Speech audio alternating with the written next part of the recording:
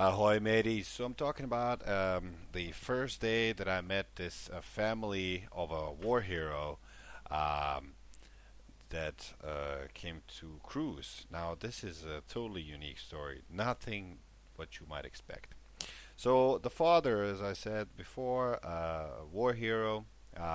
You could tell by his many scars, and his first day he showed up actually in his full uniform uh, on board.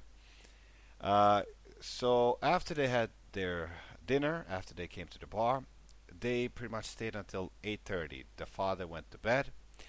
The daughter of that family also went to bed pretty early, let's say 9:30, and in the bar, the people that stayed amongst a sea of other people of that family were the mother and the daughter's fiance, and they were unusually like chirpy and happy for a mother-in-law and a son-in-law kind of thing. But it happens all the time. I don't really mind, but they were happy.